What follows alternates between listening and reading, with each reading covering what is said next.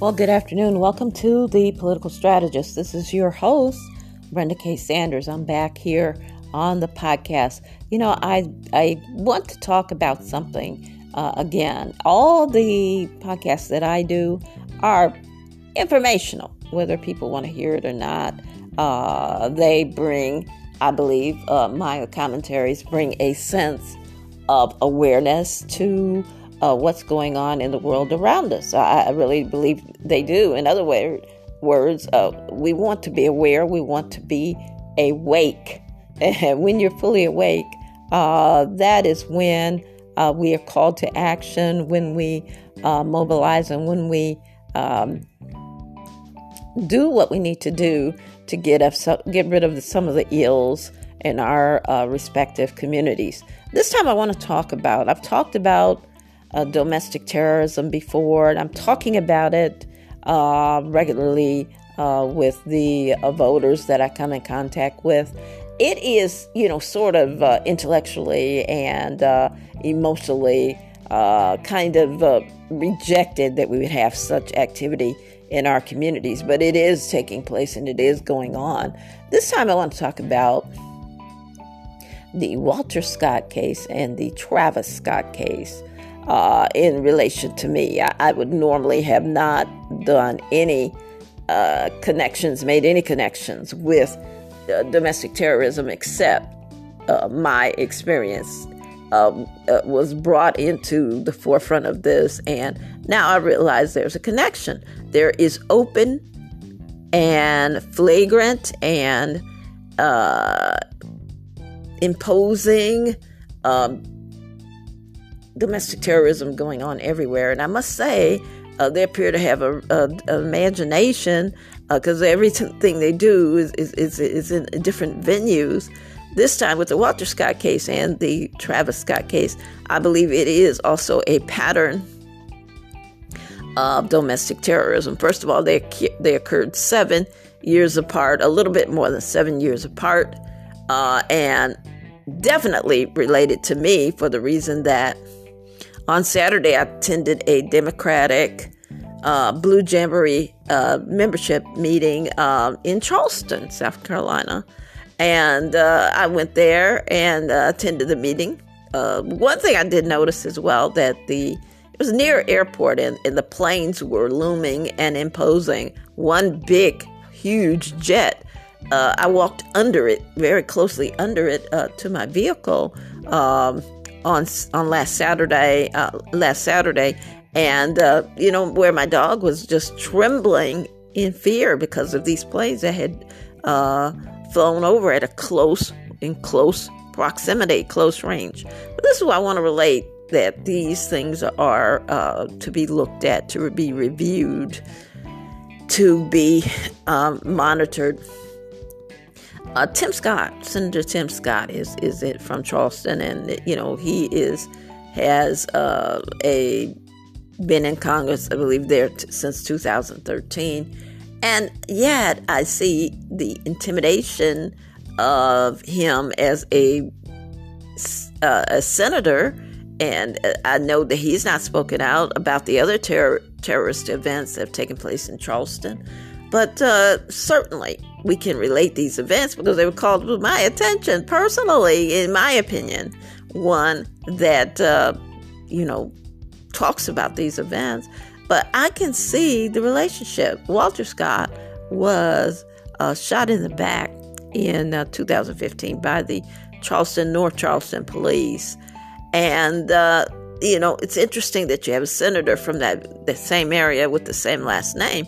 I didn't think anything of it until Saturday, when, first of all, these planes were looming and imposing, in my opinion, in too close in airspace. And if it's anybody that has experienced domestic terrorism involving planes, it's me.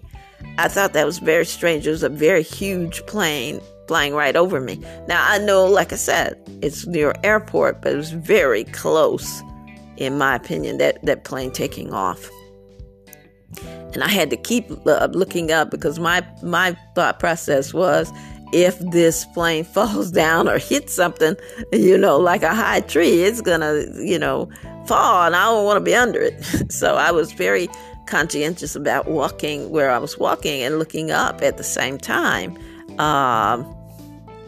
But then Saturday night after I arrived back home and sitting down, settling, I see on Sunday morning this Travis Scott, it may have been Saturday night.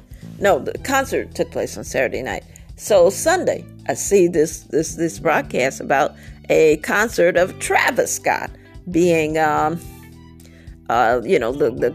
concert goers were crushed and some of them were killed in attendance, who were in attendance at his concert.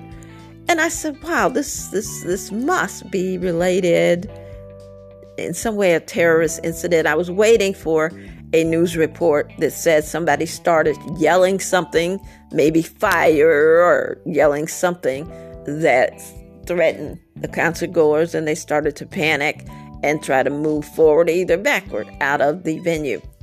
I never heard that. I haven't heard of that so far, but certainly I found it interesting that it happened on the same day that I was down in Charleston. This Scott name comes back up. Now, it comes back up in a strange way, but I guess it was the only thing available. It was a concert, and then people were crushed. Again, we don't know how much of an imagination these people have, but they apparently have a big imagination. They can think of things, put things together. I had remarked before that I saw a vision of people sitting at a table. I didn't know what they were doing. There were more than one. They were sitting like at a conference table. It was a vision I had. No, it was a dream I had. So I'm going back to the dream that the Lord gave me, that this table, people seated at this table, they must be collaborating and conspiring to do something. They have to put their heads together and think of something terroristic to do. The terroristic is not all the time, what you think of, like in Iran or whatever. It may be just something to terrorize us here at home. And we can't see the hand, and we can't see the face of the terrorists because they're here to terrorize. What does terror mean? To cause fear, to instill fear. And so I found those two events on Saturday very interesting. And I believe that they are terroristically related. And, of course, the name speaks volumes about, hey, we're going to want to say something about you in respect to this race or something like that about Tim Scott. I mean, this is all connected. If you watch the news, you connect. It's called connecting the dots, putting the puzzle pieces in the puzzle, putting them together. And then the bodaciousness of these same people, and I have idea who they are. They're people who are in government, and they're rogue people who are retired from government, that do these same events over and over and over to, send messages like ISIS used to do, and, claim responsibility and so forth.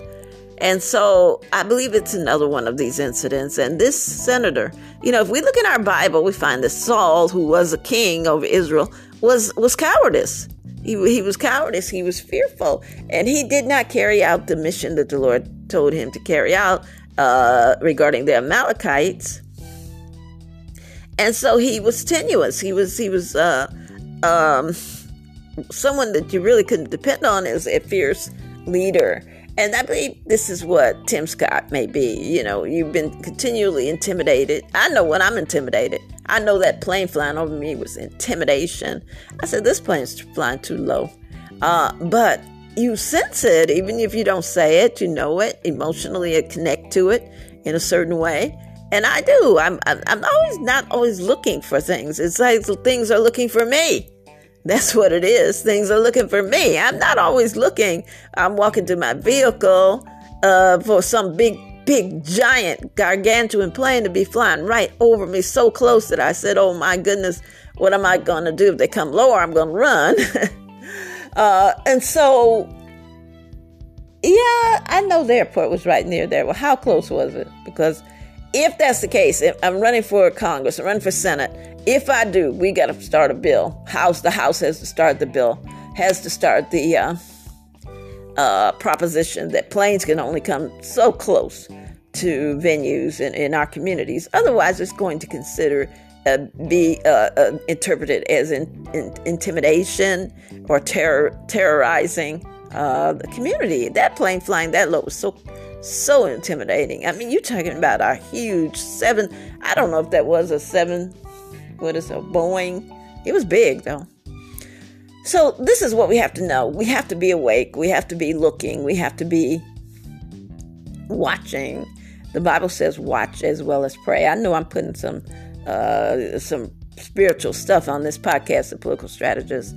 I try to separate it, but sometimes it's just not separated. If you look at King David, and I use him all the time, who played the harp, he was a spirit man, and he also was a political man, and in political power. So sometimes they're meshed, sometimes they're together, and sometimes you can't separate them, and that's what I'm saying today. Use your spiritual insight to look and know what's going on. Even though other people may not, you will be in tune to what's going on, and it's something that you don't want to say, but it will be readily received once it's, totally revealed.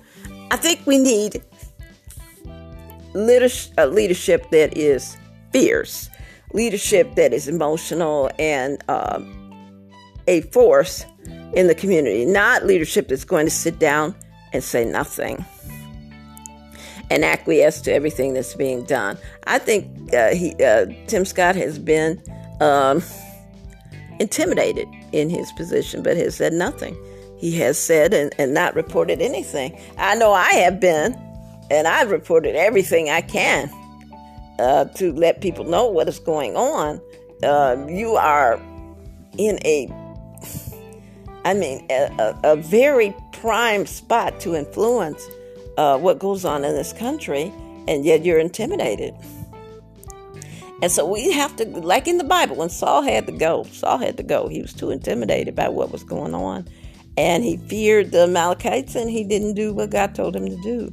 And we have to elect leadership that will do what God told him to do, no matter what. I believe that should be considered a qualification. I know they say, oh, no, we don't do that. We separate church and state. Well, they don't do it when it comes to getting elected. They're at everybody's church. And, so we must be consistent with those assertions and operate in a way that we don't leave the religious community out of politics. And they're not out of politics. I believe they're prominently in politics and what goes on if they choose to be. And I think those voting blocks should not be ignored. But certainly, I'm sitting here today rethinking the Travis Scott case, the Travis Scott concert, and rethinking Walter Scott. I looked it up. I said, it's the 7-year or a little bit over 7 years, a schedule again. I talked about these schedules, and this is a scheduled event. Scheduled. And so we have a consistent, I talked about the in Charleston. If you don't know, I've been talking about it. Maybe I've not been talking about it on Facebook, about the fire at the store. They lost 9 firefighters and then 9 people at the Mother Emanuel Church. I mean, to me, and almost the same a day later, that's scheduled stuff.